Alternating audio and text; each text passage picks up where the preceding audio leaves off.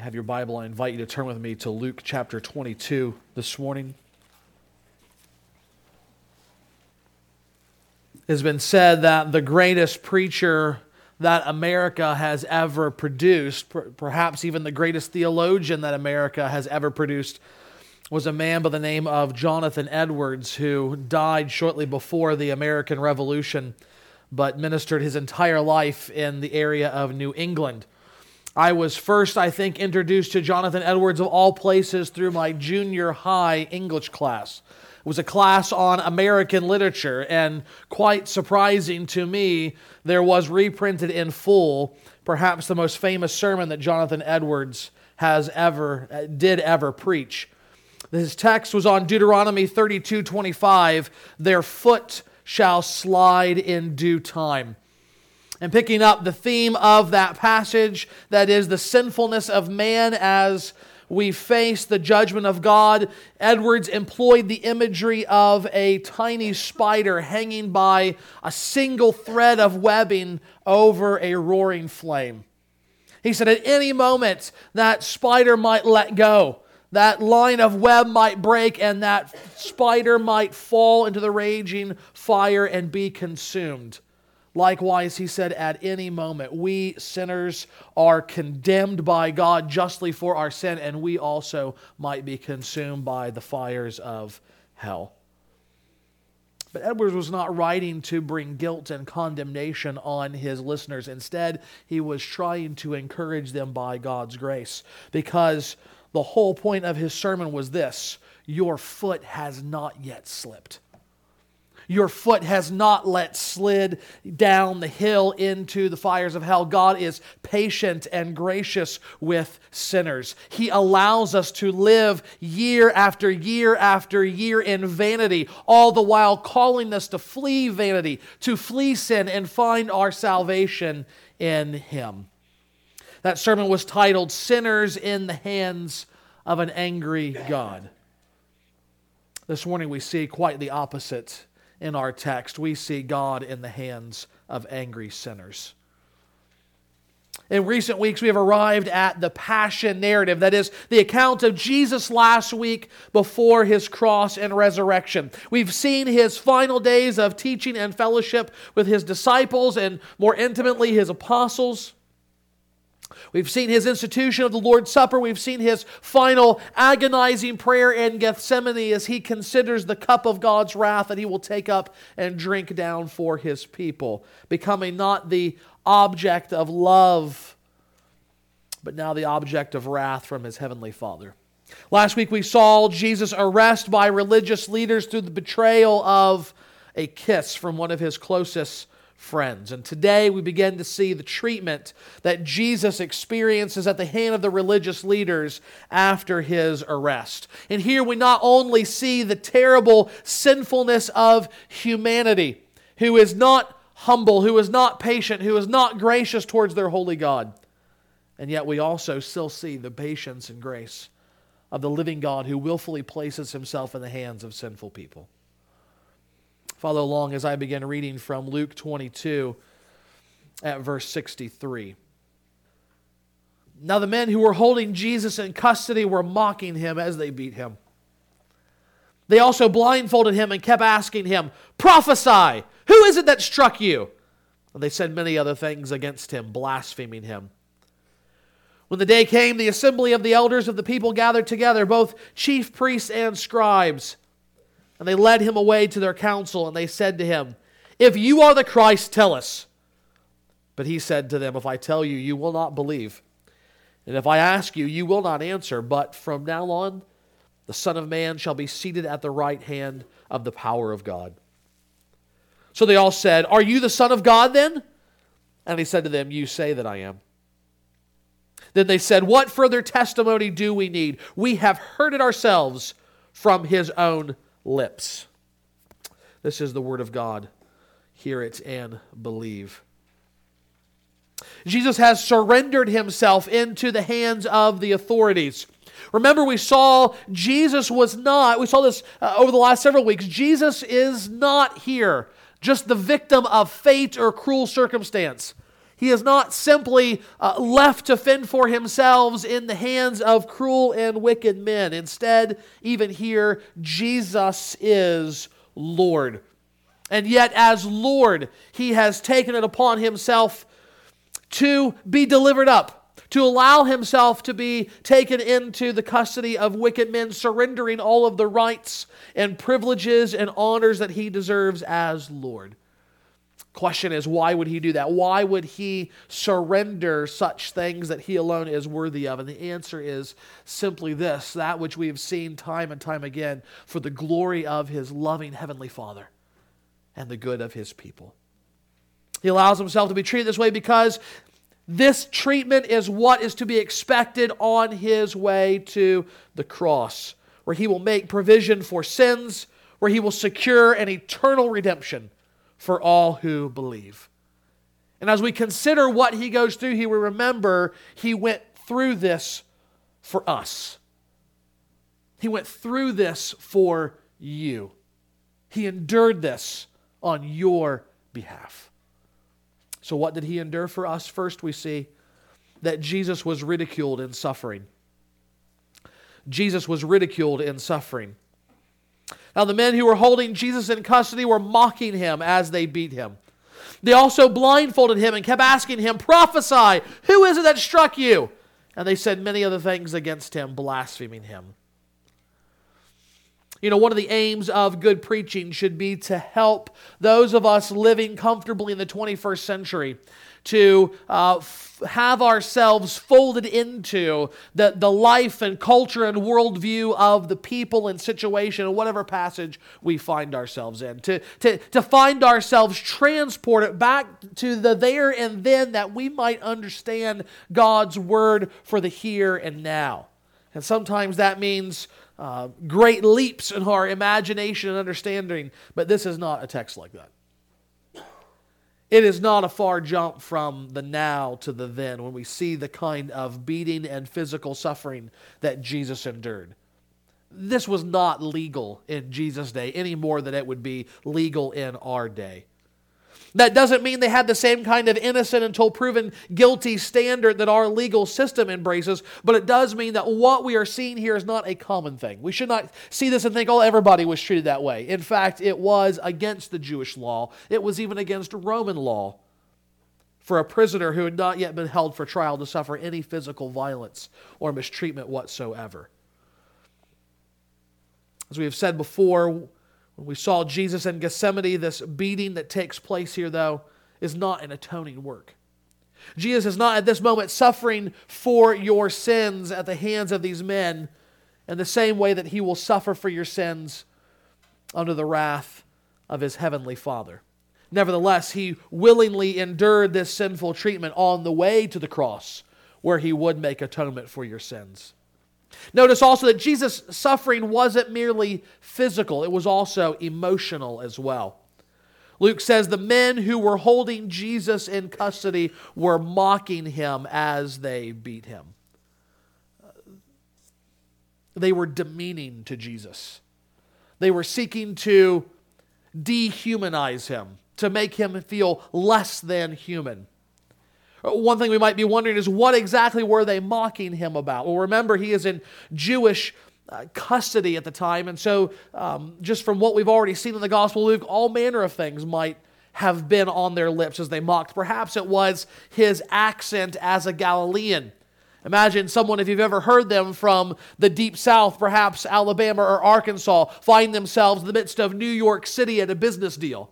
You can imagine the kind of snickering that would take place later when they're gone. Likewise here, Jesus is from Galilee. He is from the Jewish equivalent of the sticks. And you can imagine them mocking him for the way that he talked, for believing that he would ever be of messianic material, that he would have any kind of authority or privilege in Jerusalem when he is from such a place.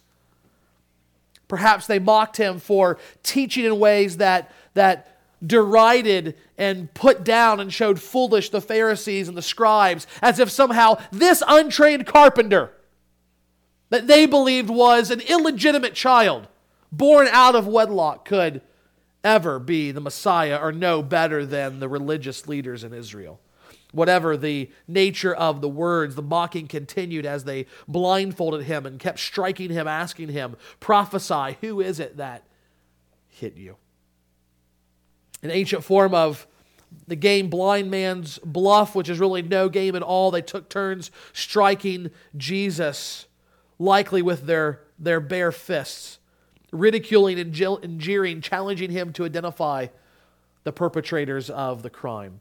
Jesus was thought to be a prophet by the people. Now show us that you are a prophet. Show us that you know what no regular man knows. Show us that you can see what no regular man can see. Again, you need to understand that this was not in any way typical of the treatment of prisoners in that day. It was unthinkable, and therefore we see it as something that was especially cruel and demeaning. We understand these men had an axe to grind with Jesus. They had long harbored anger towards him for his teaching and his ministry, and now they are free to let loose in the sinfulness of their hearts. They are free to let go their rage and their anger and their resentment against him.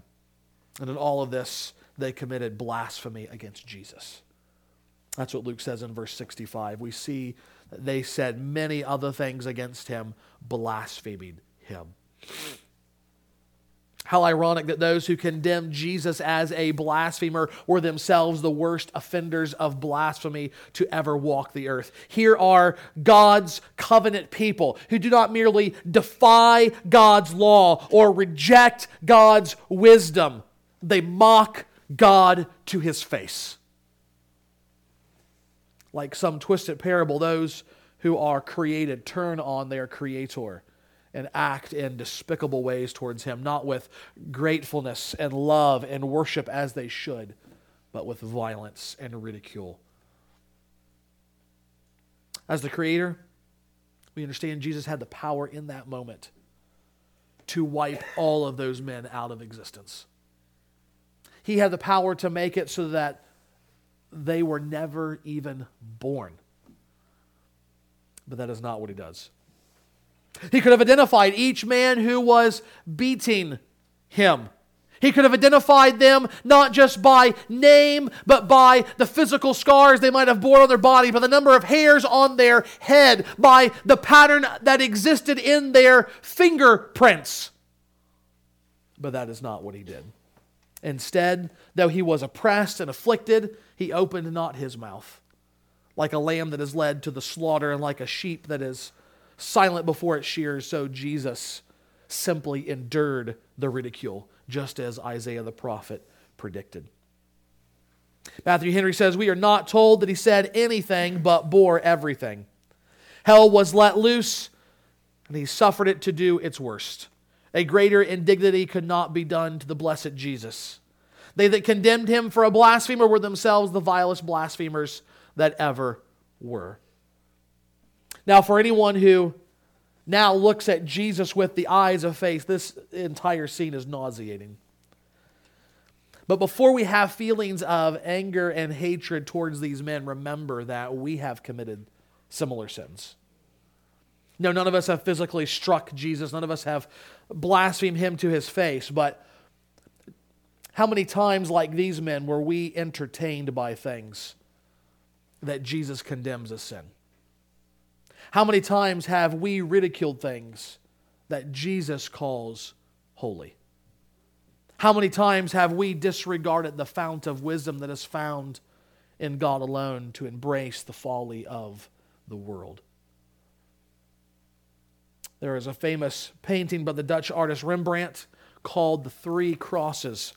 If you haven't seen that painting before, you can Google it if you're interested. Look it up online. It is his depiction of Golgotha, Jesus hanging on the cross between two thieves at the very moment of his death. By his use of light and dark, your eye, when you look at that picture, will be immediately drawn to the center of the picture as Jesus himself hangs on the cross, dying for the sins of the world. And then your eye will be drawn down to the crowd surrounding Jesus and the faces of those there, some in agony, some jeering, some in pain and anguish, wondering what has taken place, all around the foot of the cross. And in the end, if you continue to stare at this painting, your eye will begin to drift to the farthest edges where there is a depiction of a man on the edge, almost hidden in the shadows. And art critics tell us that this was a representation of Rembrandt himself.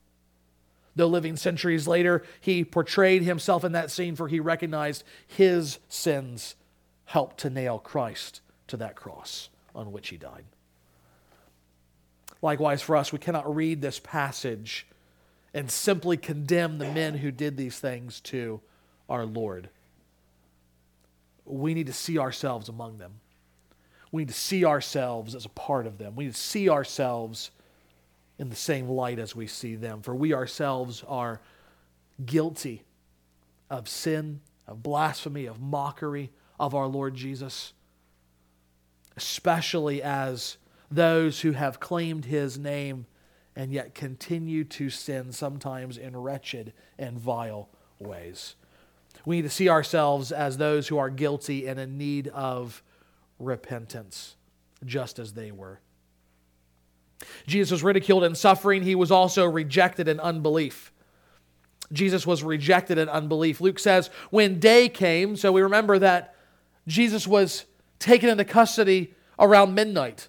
And so for about 5 hours this kept up. About 5 a.m. is when daytime was reckoned as coming in those days. And so when day came, the assembly of the elders of the people gathered together, both chief priests and scribes, and they led him away to their council. These men were recognized as the greatest spiritual leaders in Israel. They were to be the pace setters, the shepherds, the standards of holiness, the most godly of men in Israel. And notice that as Jesus is brought before them, they say, if you are the Christ, tell us.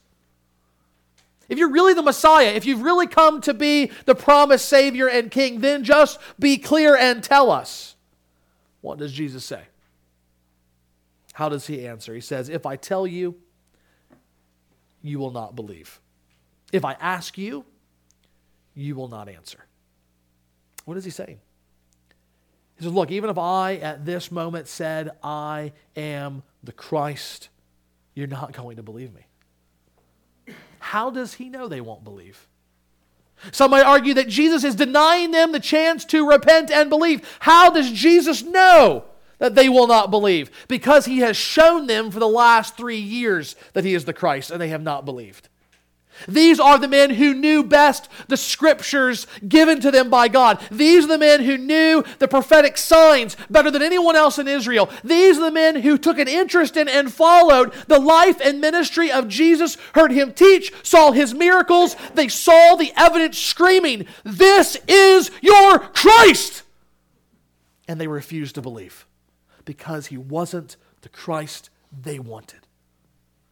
He wasn't the Messiah they were wanting. He wasn't the king that they wanted above them. And so once again, what we see is that faith is never merely about evidence. Evidence can play a part. Information has to play a part as we tell someone verbally the gospel. Unless we explain to them who Jesus is, no one will believe in Him. But evidence about why it is rational, why it is highly likely that we should trust in Jesus because He is who He said He is from historical reliability standpoints of the Scriptures and so many other things, will never by itself result in faith. These men bear evidence of that. They saw clearly who He was and they rejected Him. And in rejecting Jesus as the Christ, they rejected again His authority over them.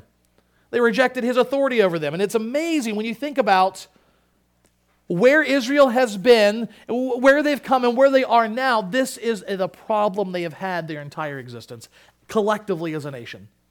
It's not to say that individually there were not Israelites that accepted the authority of God. There certainly were. There are many godly men and women throughout the history of Israel. But by and large, Israel struggled from the moment Moses went up on that mountain to receive the law until this very moment as Jesus stands before them as the Christ to accept the authority of God over their lives. We remember in 1 Samuel when the people begin to cry out to the prophet, "Give us a king like all the other nations. That's what we need. We need a king like everybody else." And Samuel gets distraught. And you remember what God says to him? He says, "It's not that you're not doing a good job leading the people, giving them my word. The problem is they're rejecting me. They don't want me as king, which is why they're begging for a human king." And even here, what do we see? God himself in the flesh. The true King of Israel has come in Jesus. He stands before them, and once again, they reject him.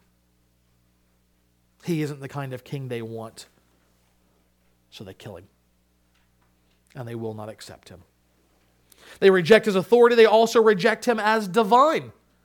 They also reject him as being divine. Jesus says, "From now on, the Son of Man shall be seated at the right hand of the power of God." Now, Jesus refers to himself as the Son of Man, and we've seen him do this before. In fact, in other Gospels, we see that is his favorite title for himself.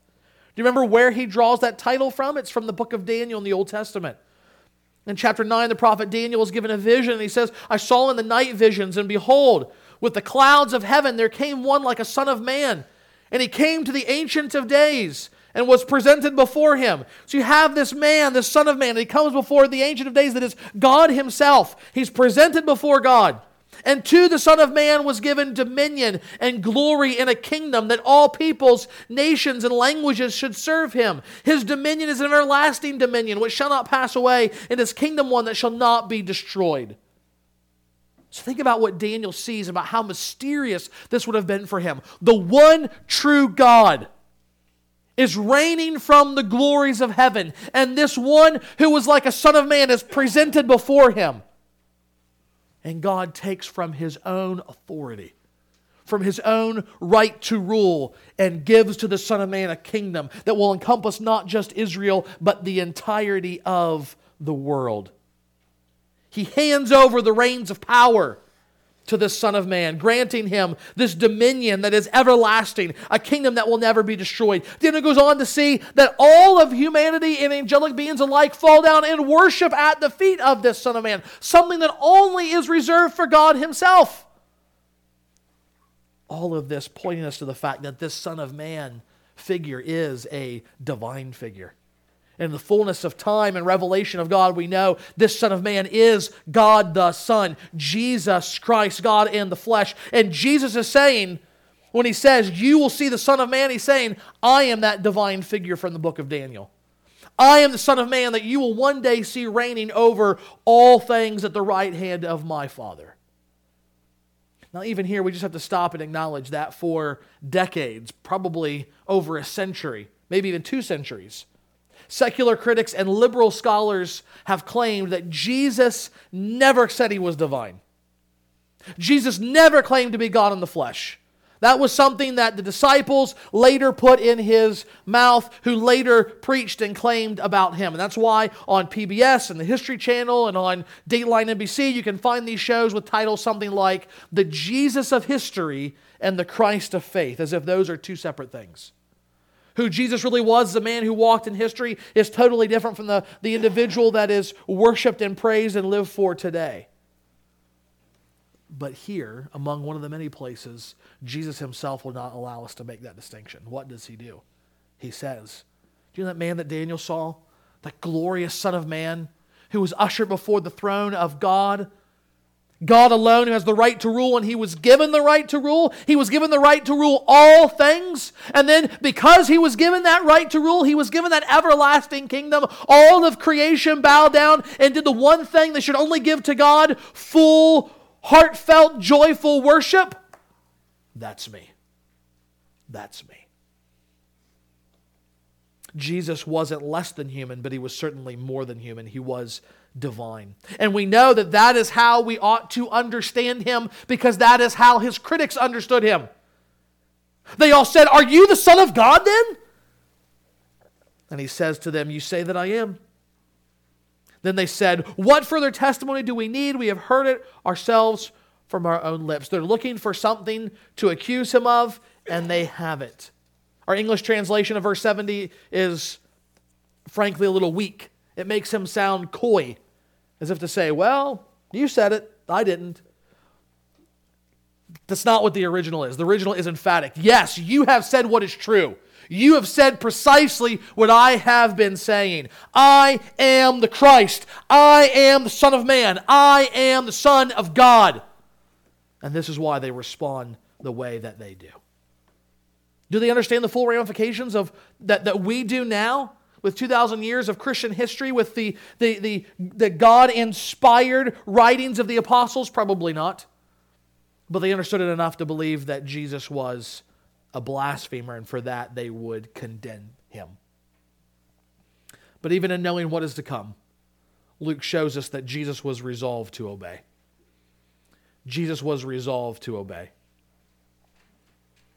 When Jesus says, "From now on the Son of Man shall be seated at the right hand of the power of God," we have to consider, how is Jesus going to go from imprisoned in the hands of sinful men to seated at the right hand of the throne of God? How will this transition take place? This is crucial because at this moment, he is being judged by humanity. That's the position that Jesus is in, being judged by these religious leaders. But he is pointing forward and saying, one day you're going to see me at the right hand of God that is at the place of judgment, judging you, judging all of the earth. How does he get from one to the other? Because here, Jesus' authority is not being acknowledged at all.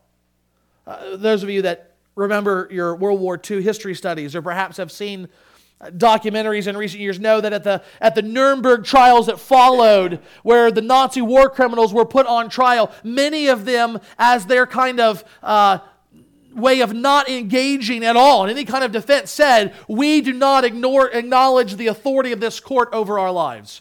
They do not have the authority to stand in judgment over us for what we did." And of course, they were found guilty and executed anyway. It didn't really matter. And much the same is taking place here. These Jewish leaders are looking at Jesus and saying, we do not recognize you as the Christ. We do not recognize you as having any authority over us. We are an authority over you. But what does Jesus say? You're still going to face execution one day. You can deny my authority.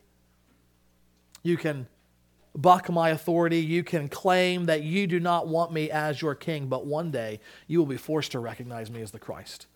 One day, you'll be forced to recognize my authority. One day, you will not stand in judgment over me, but I will stand powerfully, finally, eternally in judgment over you when you see me at the right hand of my heavenly Father. Jesus has already preached against their lack of faith and their sinful mistreatment of God's law. He has judged them, and they have been found wanting just in the last 3 years. But in the midst of that condemnation, Jesus has also issued an invitation. Here is your sin. Repent and believe, and God will forgive you. You believe that you are children of Abraham? Let me tell you, you can be real children of Abraham. You can have the kind of faith that he had in God and so be saved from the condemnation that awaits you for their sins. But what do? They reject him. They reject him as the authority over their lives, and Jesus says, one day that rejection will come to an end as I sit in supreme judgment over you. Now again, how is that going to happen? How will the reversal take place? In the end, Jesus will be exalted to the right hand of God to judge the living and the dead because he was obedient to the Father's will. God was the one who called on Jesus to take on flesh of humanity and humble himself from the glories of heaven to be found in the glory of the cross. And the Son willingly, lovingly, joyfully obeyed the Father's plan that the Father might be glorified in the salvation of sinners and the ingathering of a people for his pleasure. And it was that obedient resolve, even to the point of death for sinners, that God takes pleasure in and therefore raises Christ up from the dead and seats him at the place of supreme authority and judgment. And so if Jesus is looking ahead and sees what is coming, his exaltation to the Father, he is saying, it shows that I have been approved of God, that I will be successful in my ministry, that I will go to the cross, that I will make atonement for sin, and that I will rise again from the dead. Jesus says, I am resolved to obey and accomplish the reason for which I have been sent into this world, to seek and save the lost. And that is exactly what he will do. And he will not only be obedient to the Father, but he will also become the object of faith for all who will be redeemed. When I was growing up, one of the songs that we used to sing all the time at the end of our services was a hymn called I Surrender All. It's a song of commitment to faith in Christ for salvation.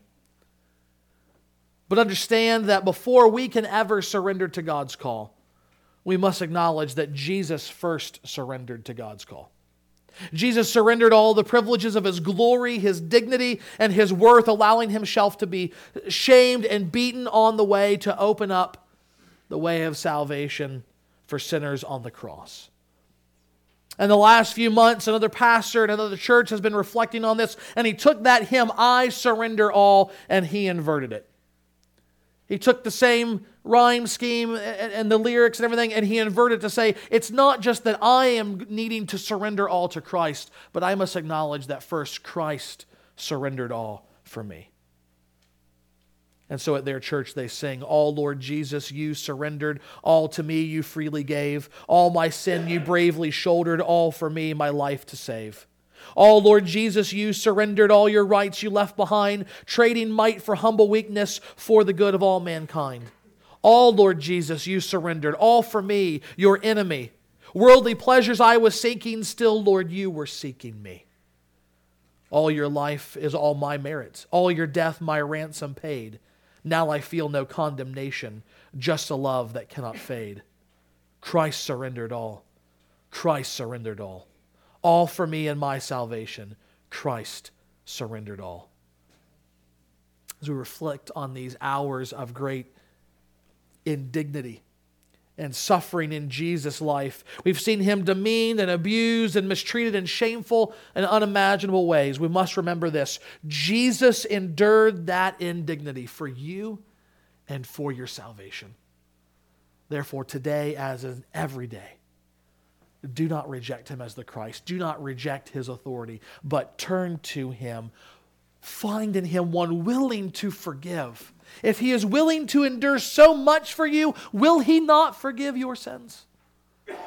Turn to Him and believe. Father, that is our prayer this morning, that we might see not only your love, but the love of Christ for sinners, as He surrendered all things and endured the greatest indignity imaginable at the hands of sinful men on His way to the cross, where He would die and offer His life as a ransom that we might be saved.